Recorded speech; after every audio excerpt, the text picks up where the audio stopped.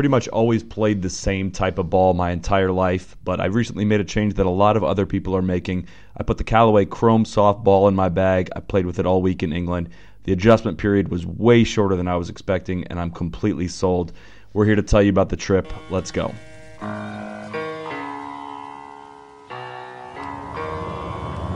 Be the right club. Be the right club today. Yes! Johnny, that's better than most. How about in? That is better than most. Better than most!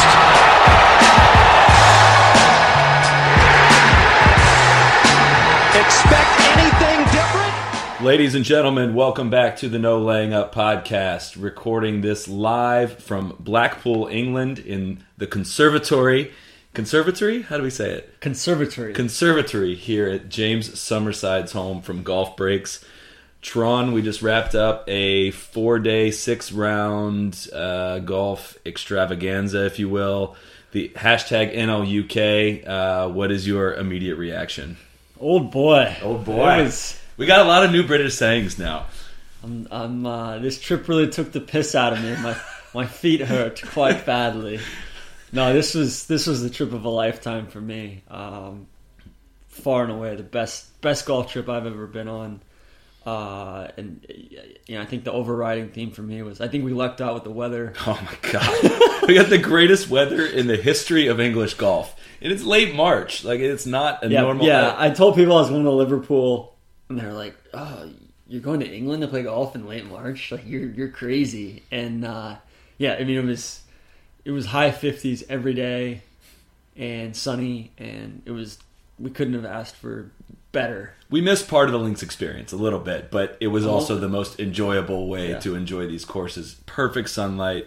The pictures turned out incredible. So we played, we got in Thursday. Tron arrived Thursday from Florida. I flew in from Amsterdam. We got picked up in London. First of all, we want to say that, of course, this trip was sponsored by Golf Breaks. But we think, and we're not gonna go through and break down shot by shot from every round, but we want this to be informative to you guys if you ever are planning a trip to the UK or to England.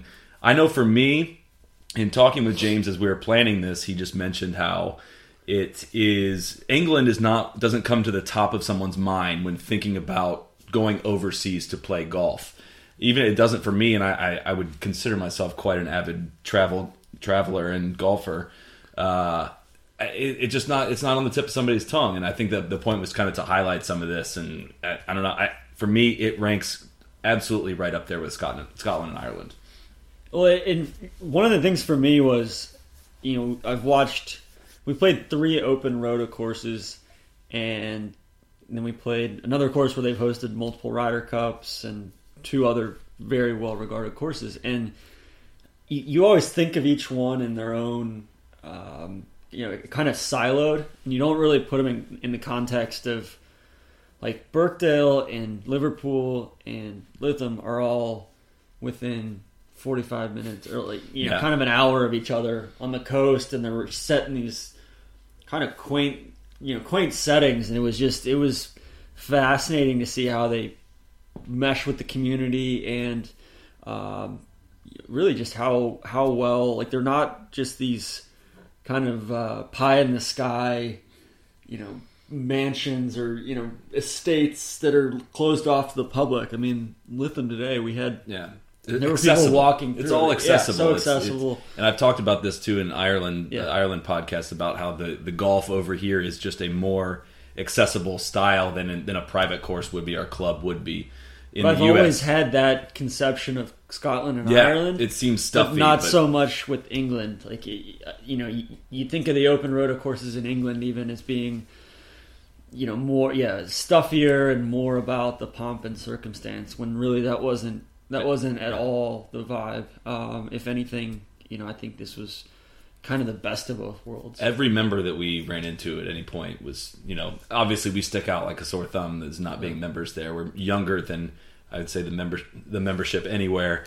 And, they just greet you with a smile, say welcome to the club, say, ask where we're from, what else we're playing. And I don't know, for me, before I came here, if you'd told me the distance between Royal St. George's and Royal Liverpool, I would have no idea. Yeah. Is that an hour apart? Are they 7 hours apart? See, I didn't realize that there were all of these courses in such a short distance. Ireland was tough to go along the coast and play all these different courses. We had a couple drives that were about an hour, and James felt bad that it was like an hour. Yeah, long he kept drive. apologizing. We're like, dude, we're from the this is- States. yeah. An hour-long Like, drive. is shit, nothing. we could sit in traffic for an hour and a half going from two courses that are 15 minutes, maybe 15 miles away from each other in the States. So, yeah, I mean, I guess without further ado, Yeah. So Tron packed his trash. Did you check it? Well, first of all, shout out to my wife. Yeah, seriously. I have a unicorn wife, I think. 2-month-old baby at home. Yeah, he's 2 months in 2 days from now. So yeah, he's Freddie is still young. We're down in Florida with Alex's family right now, kind of hiding from the rest of the Boston winter / early spring. But yeah, I kind of floated the idea to her after Sally and I had briefly discussed it, and Already agreed to it? Yeah, I was basically expecting serious blowback, just possibly getting vaporized. And she was like, yeah, absolutely. They're paying for it? Cool. Go for it. Do you have plans on how you're going to make... Because this might be good advice for listeners. Do you have plans on how you're going to make it up to her? Well, first of all, I'm probably not playing golf for the next... Because I played Calusa Pines like a couple days prior, and then I'd been at Bay Hill all, like 7 or 8 days ago. I was at Bay Hill. So it's been kind of a golf stretch for me. So it's time... Alex is going to get... Well, and then we go into Masters, too, which is like... I don't know. I still have to figure out how I'm going to make it up to her. It's going to be an uphill battle. So we picked Tron up at Heathrow. We got in the car. Just rolling out of the car. You just got off a red eye, obviously. I got an early flight. We had great sunshine again. The Belfry... For a Ryder Cup fan like me, was really cool to see in person because there's so much Ryder Cup history there. It is a totally different style of course than the rest of them that we played. I thought it was a great... I don't want to call it a warm-up on the way out there. It was more of an American-style course, resort-style course. The 10th hole there was amazing. It was like the perfect no-laying-up hole. I loved it. Yeah. 10 was fantastic. Yeah. Especially, I think the biggest drawback for us was just... It's so early in the season over here, and the course doesn't drain all that well. Yeah. So it's kind of low, and it's much more of a dark soil versus everything towards the coast. So that was, and I think it had rained pretty hard the day prior. They got all the rain out of their system right before we got here. Well, and it's funny, so you look at the 10-day forecast, and it's raining like 6 of the 7 days. Right after we leave, and it goes down back in this was the high 40s. I think I said something about the weather once an hour for this entire trip. Because literally everybody we ran into, they were like, yeah, it's always like this, like with kind of a wink and a nod, and you could tell there were, because we played most of the courses for their winter setups. Yeah. And so a couple tee boxes weren't open here and there, but for the most part, like we were blown away. It just. The conditions of the courses, I mean, the Belfry wasn't in perfect shape, but it's March in the UK. I wasn't expecting courses to be in as good a shape as they were at all. We packed all this rain gear. I know. I mean, I've played in Ireland in the piss, as they would call it, and it's obviously it's part of the experience, but. You do need to be absolutely prepared for it. If you don't have rain gear, if you don't have rain pants, you're going to be completely soaked. So you do have to be prepared for it. We were, thankfully, but thankfully didn't need it. But I was really impressed with kind of the atmosphere at the Belfry. It's a huge clubhouse, really nice lounge style chairs, like really new chairs with a huge big screen, not a projector screen, but like 4 TVs combined into one big screen TV. We finished, and this is your first time like playing golf it's getting dark here, and sitting down and like coverage was just starting back in the U.S. The time zone change benefit. Spectacular. Then we sit down, and what did we see when we sat down? We saw like 3 things happened right in a row that were just kind of outrageous. It was like Kuchar did something, and then you couldn't open your Twitter page fast enough to and start then firing off Tong takes. Chai Jaidi was he was up like 5. He was 5 up on somebody through like 9 holes. It was insane. And maybe he is coming back through that door. Yeah, it's my boy. But yeah, I mean, it was like great bar. Great setting. A lot of people in there. And there's nobody out on the golf course. And there's a lot of people. I mean, there's a big hotel there and conference center there. Kind of how I would put it would be it's kind of like the difference between putting a lobster straight into boiling water and then, and you're going to like, that hurts them versus you start boiling the water. Like you put them in room temperature water and then you start boiling the water. Then like gradually like they don't feel anything. Like that was kind of a good easement. Yeah, we needed to play some golf, get the sticks out and because But yeah, the course played long as shit. Yeah. There were some like 240-yard par 3s or if it was playing about 240 into the wind. It was windy. It was really windy. Yeah. So it kind of felt kind of like it was a bit of a winter round out there, which it was. I mean, like 18. Honestly, 18 from that was one of the most visually intimidating drives I've ever hit. So you have to cut off as much as you want from the water. It goes left. Like real capey. And then you hit back up towards the clubhouse to a multiple tiered green. Huge green. I think I had about a 150-foot putt on that hole. You had a couple. Was it a 4-putter? I think you had a 4-putt. I didn't think we were going to talk about this. No, but it was, yeah. I had a 4-putt. Yeah. I think I was trying to 3-putt that hole and I failed. The putter was not working for me. If we're gonna start throwing shade at people's putting strokes, yours was a little twitchy for me, dog. Oh, it was everything. Like I think I went through the 7 stages of grief with my. We didn't play great on this trip. There wasn't a lot of good golf, but when you do this, when you there were some short bursts. There was. We had some moments, but when you come up, you can't like let it bother you for 1 second. You can't even, if you hit a bad shot, you throw your club a little bit. Maybe we had a couple club throws, but then you get over it and just realize where you're playing golf. And it's one thing to get like upset if you're playing a normal weekend round with your buddies and not playing well. But it was almost kind of liberating. I mean, I played well. Like I think both of us played well enough. We didn't embarrass ourselves, but pretty much just. I think you shot pretty well today, but like high 70s, low 80s for the most part.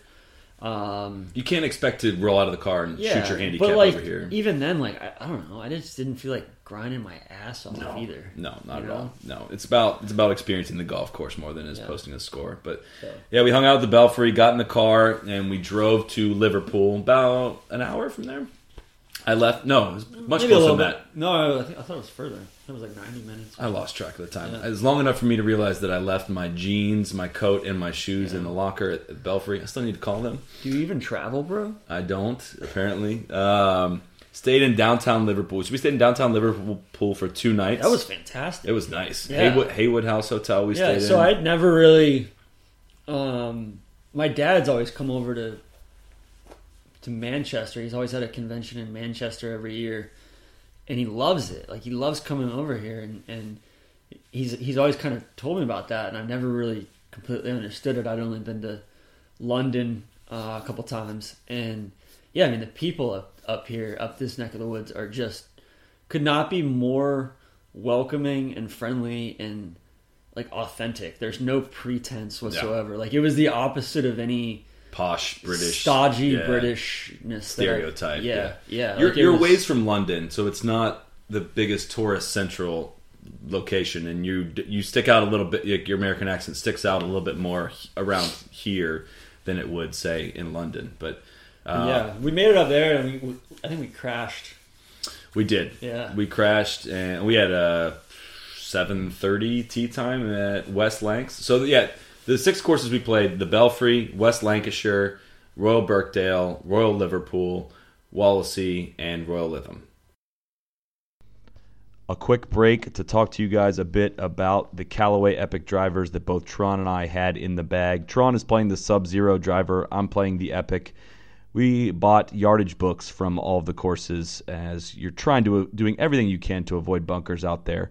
We found ourselves checking the yardages on bunkers that had never been in play at any other phase of our lives. Seeing the ball roll out on these fairways when you pipe a drive, it doesn't fix a broken swing. There were plenty of poor tee shots hit, but it is the most forgiving driver that both Tron and I have ever hit. A heeled shot can cut right down the fairway 290 yards if you get the right rollout. I've never hit a driver that's been that forgiving. If you need more info, head to CallawayGolf.com. We had a 7:30 tee time at West Lancashire. I think for me, it was the course. I did very little research before this trip. It was mostly put together by James and the guys at Golf Breaks. There weren't a lot of pictures of it online. I had no expectations for it. It wasn't super highly ranked. I think it's somewhere in the top 50. I almost preferred not doing a bunch of research just because you go in with no expectations. You can make your own first impression. Yeah, and you really don't. You don't build anything up, nor do you kind of put a value judgment on anything prior. I was blown away by West Lancs. Like that. So we it was probably one of the best opening stretches I've ever played. We had a perfect morning. Wind was down. The course was built in 1873, and I'm so impressed with courses that age really well and that don't have to have tee boxes that are clearly just on different parts of the property that aren't designed as part of the original hole. Obviously, all courses that were built from that time have been lengthened at some point, but everything just flowed so nice. So you show up, and again, you think like a private club in England. It's like a tiny little clubhouse that's just simple. Kind of like just an ugly modern clubhouse, but you go in there, and it's exactly like... So tell the story about your club... the club back home. Dublin. Yeah, a club that I used to work at. They had a pretty big clubhouse. It was built in the 70s, though, and the membership wasn't doing very well. And I heard people talking about it, and the general manager and some other members talking about how they needed a new clubhouse for the golf course. And to me, as a means to improving things, energize the membership and make it a more appealing place to play. To me, and to you, I'm sure the guys that are there for the golf, like I would love as small of a cost as possible for a clubhouse. Yeah. Well, that was the other thing. Like all these places, we were like, how much is it? What's the membership fees and kind of the upfront dues? And I was like, we were floored. We were so upset when we found. But the focus is truly on the golf course. Yeah, like that's the point. When you pay in, it's like your costs are going to paying the superintendent and the grounds crew and the pro. Yeah. Like that's first and foremost, and then everything else comes second. Yep. Which was so refreshing. And it's just so simple, and a couple times we were, just because we're playing so much golf in so many different places, we were a few minutes late or running a little bit behind. So we call the pro shop. That's no problem. We'll get you moved around. I feel like it's just it's a totally different way of handling things. And so we show up at West Lancs, and they have this, the doors that open to the clubhouse and this kind of walkway with it's kind of just this green carpet that's not it's nice. Almost like AstroTurf. Yeah. But it's meant for people to walk through with spikes. Yeah. You can put your clubs in there. Like imagine taking your clubs into a clubhouse in the U.S. It would never happen. And these clubhouses are so old. They have so much history, so many pictures on the walls, and old lockers. And I just love that vibe. And I don't know, I was blown away by West Lancs. The course was beautiful, great link style. The wind, we caught the wind down the front nine. So you open up basically the first hole goes out, and it pretty much puts you right on the coast, almost right on the coast. And then second hole has a great. The second view. hole is called Shore. It's unbelievable. It's basically a 500-yard par 5, 2 bunkers dead down the middle of the fairway. Kind of more visually intimidating than anything. And it's then, flat, so there's a little elevated tee box on that hole, but it's flat, and it just that light in the morning that hits these courses, it just highlights the difference between the fairway and the rough and the terrain. I don't know how to describe how the terrain rolls. It's so visually and aesthetically pleasing. It's even if you're hitting bad shots, it's so much fun to just walk in between the dunes of some of these holes. And then, so West Lancs probably had the courses we played on Friday. West Lancs and Birkdale probably had 8 of the strongest par 3s I've ever played.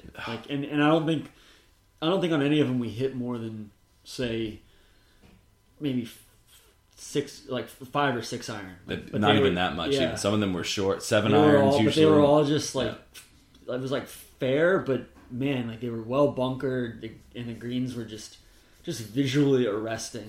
It was fantastic. Yeah. So the third hole was awesome.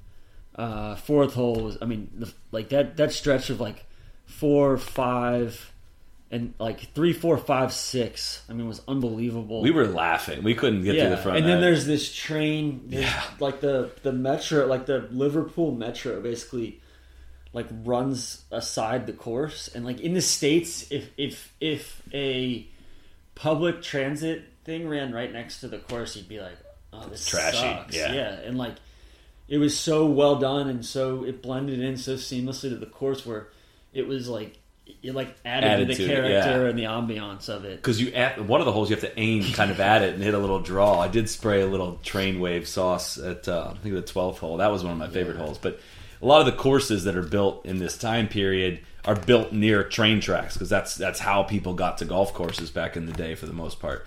So we ran into it. We saw train tracks again at Lytham and I think somewhere else. I don't even remember off the top of my head, but kind of, I know, like you said, it's kind of a cool, charming aspect of it. But we had to try to play rather quick around West Lancs, and the pace of play in England is like this in Ireland, like this in Scotland, is just different over here. You're not playing.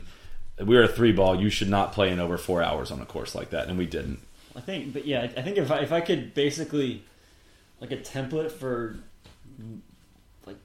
basically making golf approachable for Americans, this would be the perfect course for it, where just walking club, no pretense or anything like that, but really solid. But my other big adjustment was the green speeds. I was overreading everything all week, so I think. And that was almost trickier than playing. I came off of playing a couple places down in Florida that were stimping it legitimately 14 or 15, and you literally just touch the ball and get it started on line. And I had to make a full putting stroke here, and I was basically it's hard. I think it's hard for Americans to get through their head when they have a flat putt or you have to hit it inside the hole. You always want to you're oh, there has to be something in this. When a lot of the time there just wasn't. No. It was all about you hitting the shot versus you trying to figure out the shot, basically. So that was a big adjustment for me. But I think my other big takeaway from West Lancs was just the 18th hole. That was probably one of the toughest driving holes I've ever played. Yeah, I would put that up with 18 at Sawgrass. Back up into the wind, wasn't it? That tough. There's a trench lake down the right, super narrow fairway, and probably 2 of the most well-placed bunkers. You love the well-placed bunkers. Well, yeah, it's everything in golf over here, in link style golf. But it's just these courses have truly stood the test of time, and the air is kind of, you're by the ocean, so the air is a little bit heavier. The ball doesn't fly quite as far. Yeah, have to, if you're even remotely into the wind, you have to swallow so much pride. Almost always taking sometimes 2 clubs too much, and I think it was definitely probably played a little bit different for us too, because a lot of these courses usually play firm and fast, and for the most part they were pretty firm. The ones we played on the coast, but still early season and not quite dried out completely yet. So the rough was down almost everywhere we played to, which was critical for us. Ball hunting out there would be pretty tough. But so West Lancs, that was a perfect perfect intro, just a great routing. There was no wasted space. There was maybe classic. One or two holes. There was one hole that I didn't care for. The one where there was one that we played back at the train. The dog leg right on the back. And it was kind of like, it was a little gimmicky, but other than, like, it was probably like 14 or 15 really exceptional holes. Probably one of the, I would place it among one of the most enjoyable golf courses I've ever played. Yeah, and that's kind of the point. I mean, you guys have heard of Royal Birkdale. You've heard of Royal Liverpool. You've heard of Royal Lytham. I had never heard of West Lancs before this trip. And for I don't know, this was... I don't want to... I'm not going to rank the golf courses. I refuse to rank them. But it's... If I didn't know that the other three were open rota courses, I would have no problem taking West Lancs interchangeable as one of the best ones. Probably in similar shape to like Liverpool. Yeah, a lot of people I know suggested a lot of other courses. Hillside, Formby were the top. That was kind of funny. Like I thought it was almost like our itinerary wasn't good enough. Tell me where you're playing, and then here's where like. All right, let me pick out the courses where you're not playing. It was like hipster. And make you feel bad. It was like, I'm moving to Manhattan. Oh man, like you should really look for an apartment in Brooklyn. Like there's this really up and coming neighborhood in Brooklyn. It was kind of like that. So it was like Hillside, Formby were kind of the two. That, people were like, oh, you're not playing those. Like, make sure you take it out. Like, well, we kind of had a booked itinerary. And like James, the guy that put this together and we play with, he was. Like he pulled a rabbit out of his hat, like getting all this scheduled and getting all this fit in it's incredible, and that's what we want to also talk to you guys about. We're going to bring James in here at the end as well, but I know planning trips like this can be really intimidating. I've done it on my own. I've done the route of obviously paying my own way and scheduling your own flights, your own hotels, making your own tee times, and it's a lot of work.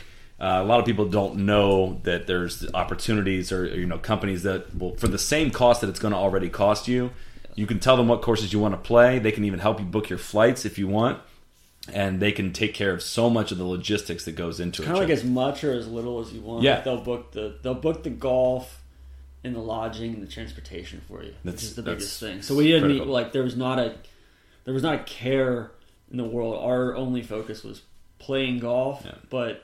Like the fact that like West Lancashire or Walsley, which we played this morning, like those two, we would have never found those on our own, or probably not. And that was kind of like a true value proposition from them. Yeah. So. Yeah, because even if you're going to go over and play all the Royal courses, you should play some of these other ones as well. It's so cool to see how. I don't want to say normal clubs work, but just like how a club in another country works. I wouldn't classify that as a normal course, though. It was man. No, that was. Really, that was an unbelievable day. Like that would be. I would say that would. I like that better than any golf. Like I'm from Atlanta. I like that better than any golf course in Atlanta, even East Lake and Peachtree included. Yeah. Like I'd put it up there with. I would rather play West Lancs than Atlanta Athletic Club. Yeah. It's such a fun style of golf. Yeah. It's and you're not, again, you can't like fly a high 8-iron in and stick it right next to the flag or but spin it's not anything. quite Scotland either. No.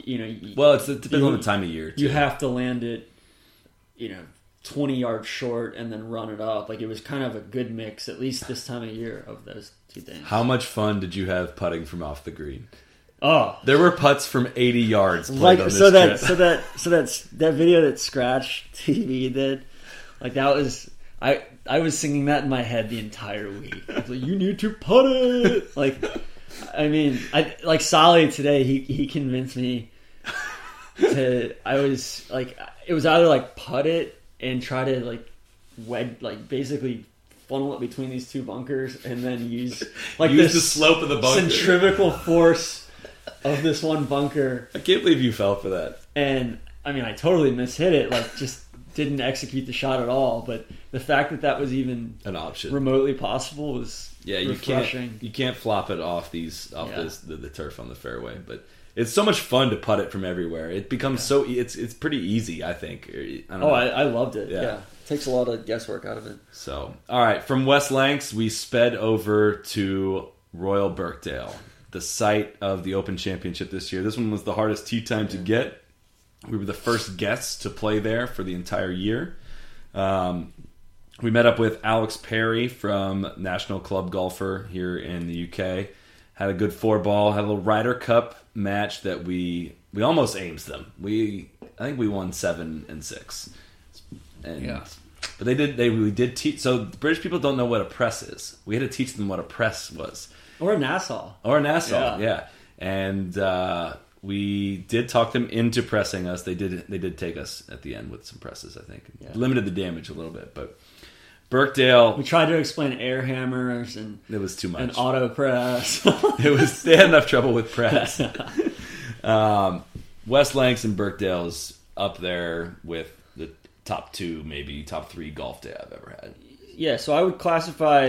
I think West Lancs was the most fun I had on a course. I think Birkdale was probably the best piece of land that we played. It was kind of eases you into it on the first couple of holes.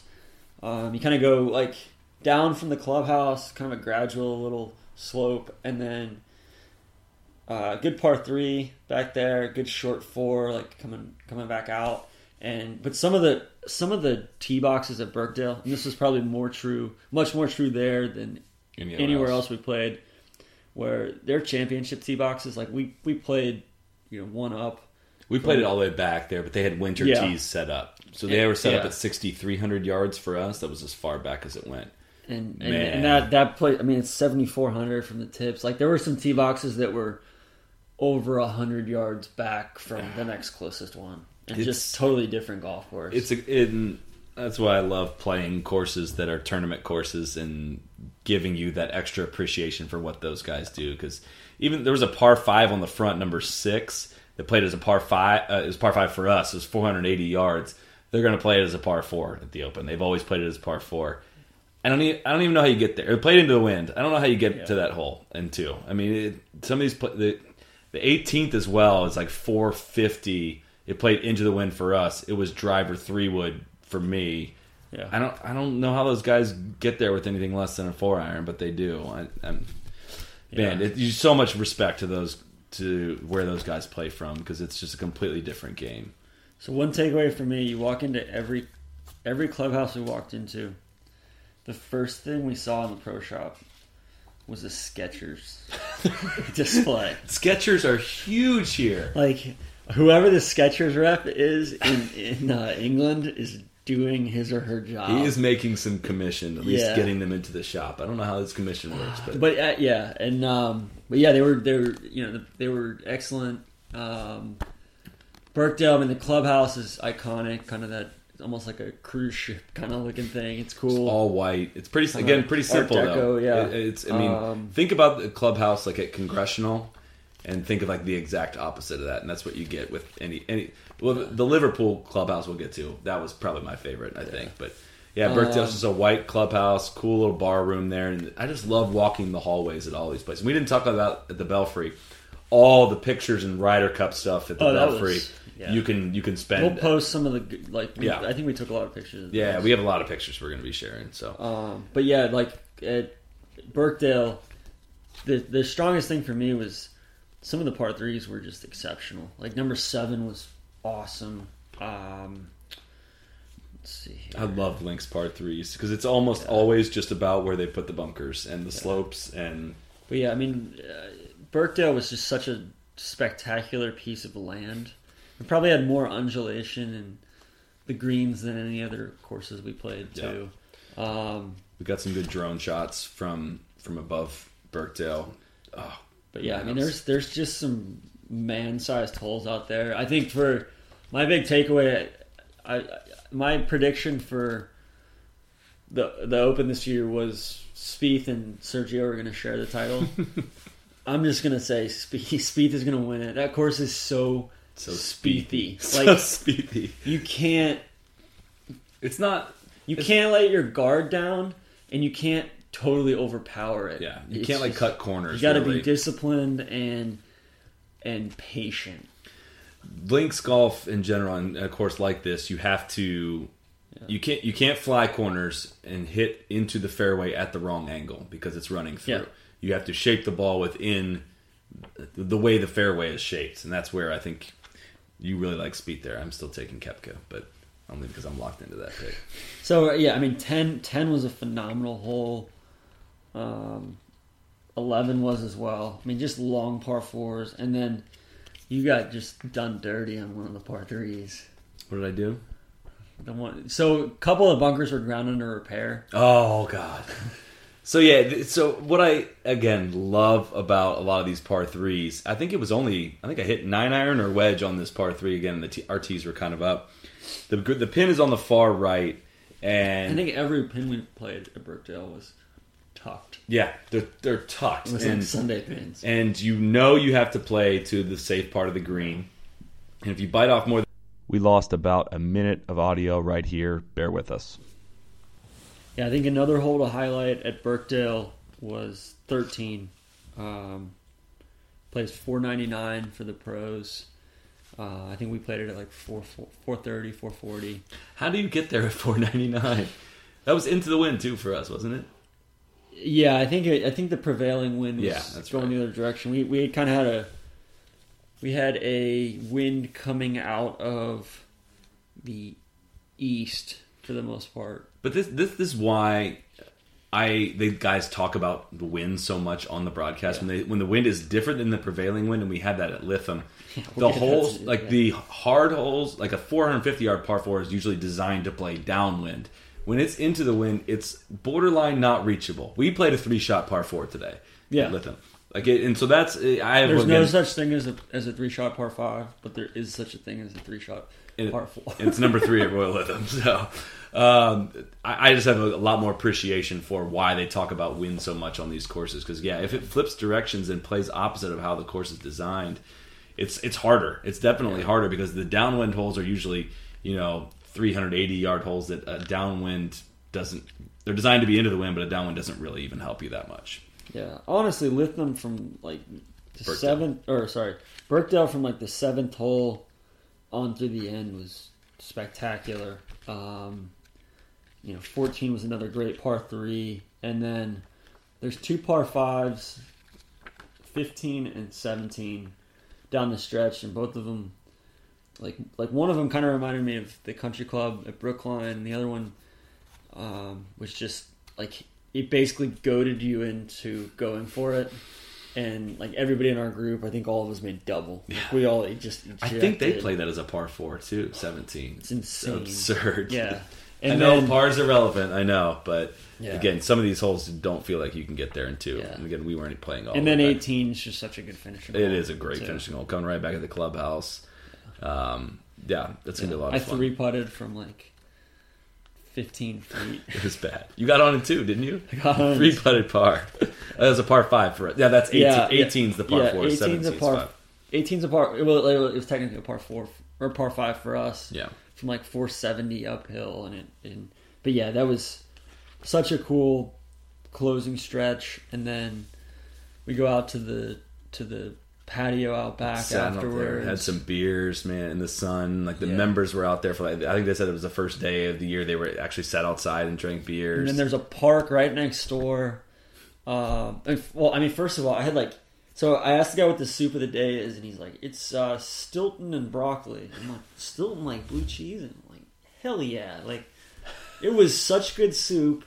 And then I had a smoked salmon and cucumber sandwich, which was just, I'm like, shit. And it was like 6 pounds. It was like, I don't know. I love playing golf and then sitting around the table, grabbing a beer and talking about it. Yeah, and they had 6 different beers on tap in the clubhouse, and all of it really. It was just the whole experience was top notch. Oh god! And then there's all these people walking their dogs. Yeah, right outside the golf course. Yeah. And there was like horses walking around on the beach. It was nuts, man. Oh god, yeah, that was like the perfect day of golf. But anything else from Birkdale we missed? Not really. We went. Birkdale was exceptional. I would say again, Birkdale was the best piece of land that we played, and the toughest test of golf that we played. Yeah, I would like to play it a little further back. Making. Yeah, I'd like to play it further back. I played probably my best round at Birkdale. I ejected on 17, but I think I had 77 at Birkdale. I was happy with that. I did not have 77 at Birkdale. All right, headed down to Liverpool that night. We were pretty wiped. We walked, I don't know, like 26 kilometers or something that day. Went out, got some dinner. We didn't have a tea time until 2 o'clock at Liverpool the next day. So we went and had the piss up a little bit, or went on the piss. Well, fittingly enough, I mean, when you're in Liverpool, you have to go to a Brazilian pizza restaurant. No, I mean, we got a recommendation from one of the bouncers at like this bar by our hotel. We think that's what we got because James had to translate for us because the guy that wasn't really English what he was speaking, but James understood it. Yeah, or it's not English what we're speaking. I guess. But yeah, actually, it was fantastic little pizza place, and we talked cool bars, like really modern bar. I pictured it being more like small pubs, but it was like real modern. We were drinking Pacificos on draft. Yes, we were drinking Liverpool pizza from a Brazilian place, drinking Mexican beers in England. Yeah, it was cultural wild experience. But actually, in Liverpool, very walkable. Kind of reminded me of like Portland, Maine, or I don't know, like this whole area kind of reminded me of Boston and New England. Like, I mean, I know that sounds cheesy because New England and England, but like, I don't know. It was a little bit leisure and a little bit. It was just a good mix of people and of kind of just the vibe up here. It was a little bit more laid back. But yeah, we went out and tied one on, went to a few places. Then we woke up, we slept in a little bit. Michael Jones, and honestly, the hospitality that we experienced at that club, everybody was fantastic the whole trip, but that club went above and beyond, and that was probably. I think it helped that we had one day dedicated to Royal Liverpool, which I'm glad we did. We did. Our days where we played 36 were a bit rushed, and then our day at the Belfry, that was a travel day. This was our day to take it all in. We showed up early, walked the clubhouse memorabilia is awesome. I mean, they got tons of. I mean, Rory and Tiger have won there, so there's the memorabilia there is awesome. Birkdale probably had the best. We didn't go on the one at Lytham today because we got done too late, but Birkdale probably had the best memorabilia, but the clubhouse was a bit small, like just as far as the kind of just the usable space in it, whereas Liverpool just had the best clubhouse vibe and the best bar and the bar room in the back. And it sits right next to the putting green, so you can watch people putt right there. You can see right out to the first hole, and it's a wide open property for the most part. You can see so much of the course even from the clubhouse. Yeah, that was the big takeaway for me when we first walked in, was like just how flat it was and how expansive it was. You can see. I mean, you're probably like 1,000 yards away, maybe even more from the beach and from kind of the estuary, the D estuary. But then you see like there's snow-capped peaks over in Wales, like across the estuary, that are probably 40, 50 miles away that you could see. I mean, the setting was just absolutely stupendous. And then, they have the big wide open field where the course is, and then there's row houses along the road that frames it, and it just, it's beautiful scenery. And again, it starts really flat, the course, and we didn't even talk about the course yet for Liverpool. Yeah. It starts flat. Well, the first hole. We had. I don't know if you know though. First of all, like we go in, got coffee. They bring us like a full coffee service, like on their on the Royal Liverpool China, great pro shop, all that. I mean, it was so. I think for us, Royal Liverpool was the best full experience. Yeah. So like Birkdale was the best piece of land, but Liverpool was the best experience. Yeah. Lancashire was the most fun, I think, layout. So Liverpool, the first hole is very divisive and controversial. I don't know if you know this though, but it played as the third hole during the Open Championship. We were reminded of that, I think, at every stop of the way, that they did some rerouting. It makes perfect sense, the rerouting that they did for the Open after seeing it. But a lot of criticism. I was even critical of it in 14. They have in-course out of bounds. The first hole goes around. Like right on the dog leg. It's a dog leg right, and the range kind of cuts in a little bit. And but there's a little, not even like a stone wall, like a little just raised up grass embankment. Yeah. And but yeah, I actually thought it seems gimmicky, but it plays well. It kind of added a sense of like it would have just been another hole without it. Pretty flat, wide opening hole, and it ended up being like you had to think about the shot, and it really made you strategize on that. So I think the criticism of it, and the starter mentioned this as well, and the novelty of it. Maybe novelty is not the right word, but the fact that's your first shot, you got to think about that OB is cool. And when they play it for the Open, it's the third hole, so it kind of makes it a little just kind of, I don't know, misplaced, I would say. Yeah. But yeah, it's fair. It's not like it's you can carry the corner first of all and get over the OB.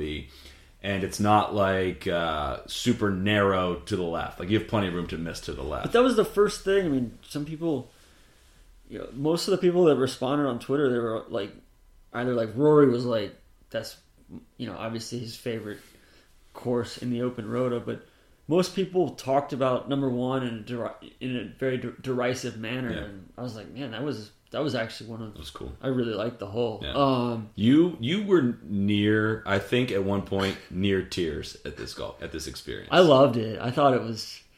I mean, second hole. Like, let me go through here. I mean, I feel like people kind of slight this course. It was flat. Like, I get that it's a flat piece of land, but I almost liked it. Like, the course was out there in front of you. It was so fair, but in like you knew what you had to do. It was just a matter of like it's just tough to do it. It's that. Whereas like Birkdale was more like there was more. The holes are more on their own. Yeah. Whereas the Liverpool really has what I love in a links course: the flowing grass where the holes aren't really separated off from each other, but just kind of roll right into each other. Yeah, I mean the some of the holes.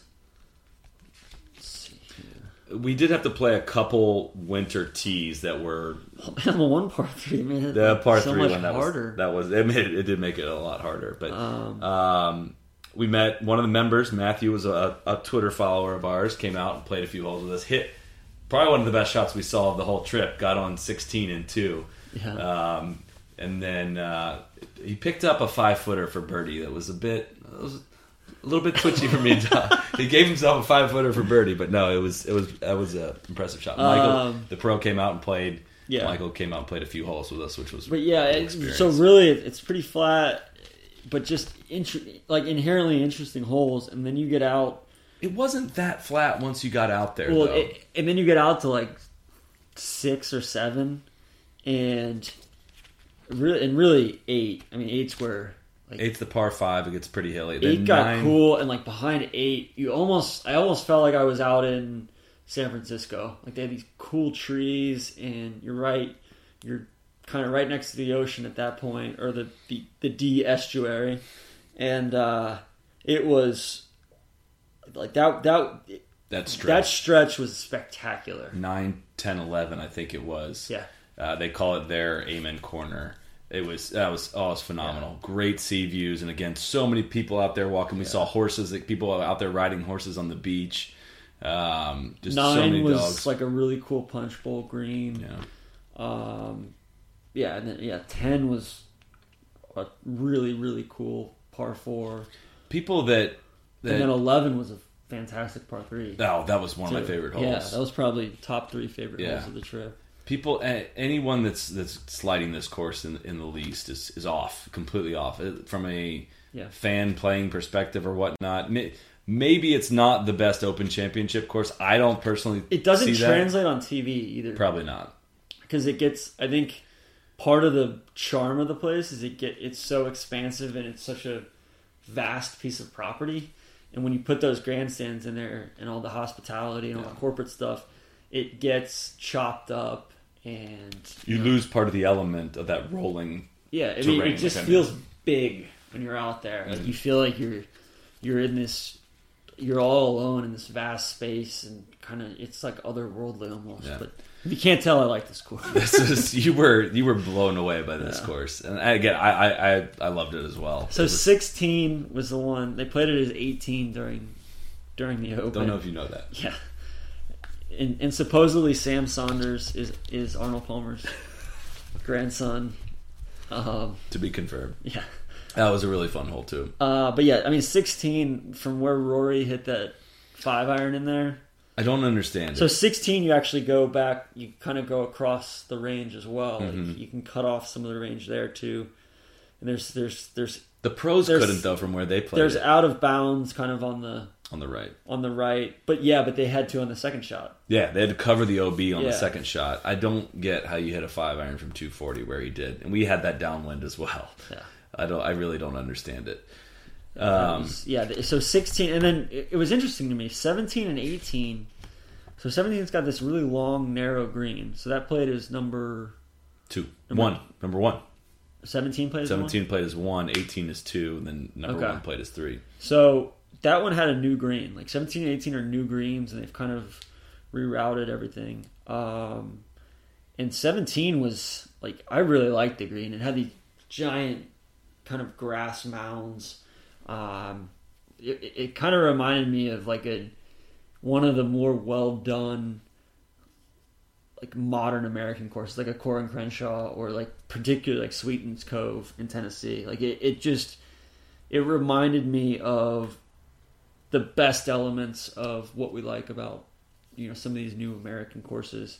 But yeah, so I mean I thought they did a great job on those holes. I would say the only thing is just this was the kind of course or the kind of piece of land that was just begging for a few more template holes. Yeah. For me, like if it had a great Biarritz or if it had, a really, really cool Redan hole or something like that. Like it was kind of like a Chicago golf club kind of piece of property, very flat, but just super well done. I think from the tips, it's championship. It was 7,300. We played it from probably 6,500. Probably, maybe even a little longer than that. Yeah, we played that one. We but played again, that one as far length back as we could. Length wasn't really the determining factor. No, we didn't have a ton of wind out there, and it seemed like it got longer as the course went on too. Yeah. Like the back nine, I believe was much. I mean, it says they're both the exact same distance, but I think the back nine was more challenging from a length perspective. And then Michael the pro came out, played a best ball with our alternate shot with us, and he was fantastic. He came in, bought us some beers in the clubhouse, and it's also worth noting that they let us play on a Saturday, which is a big deal. On like the nicest Saturday of the year so far. Yeah, Saturdays are member days at these clubs. And they were having their AGM. Yeah, their annual general meeting. Which so like all the members were in town. Like honestly, that would be a course where like I would place that among where I would want to be a member out of everywhere I've played thus far in my life. Like it was just that cool of a course and that chill of a membership to where like we flew our drone after the round and they were like, yeah, if you just want to keep on looping around and keep playing. Like, I felt like I was holding up the group behind us when we were flying the drone around. They came over to see what it was like on the screen. And then they talked to us in the clubhouse. Yeah. And they couldn't have been. Oh, so everyone was gathering for the meeting while we were sitting in there having drinks. And it was just, I don't know, it's like seeing behind the curtain of a private place. And we didn't feel out of place. We didn't, people came up to us and said hello.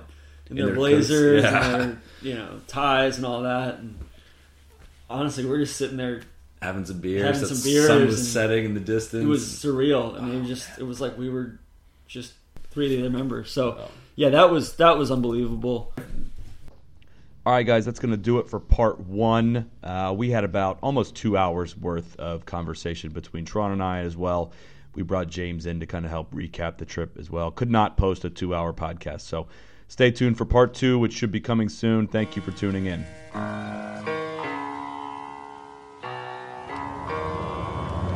Be the right club. Be the right club today. Yes! Johnny, that's better than most. How about in? That is better than most. Better than most!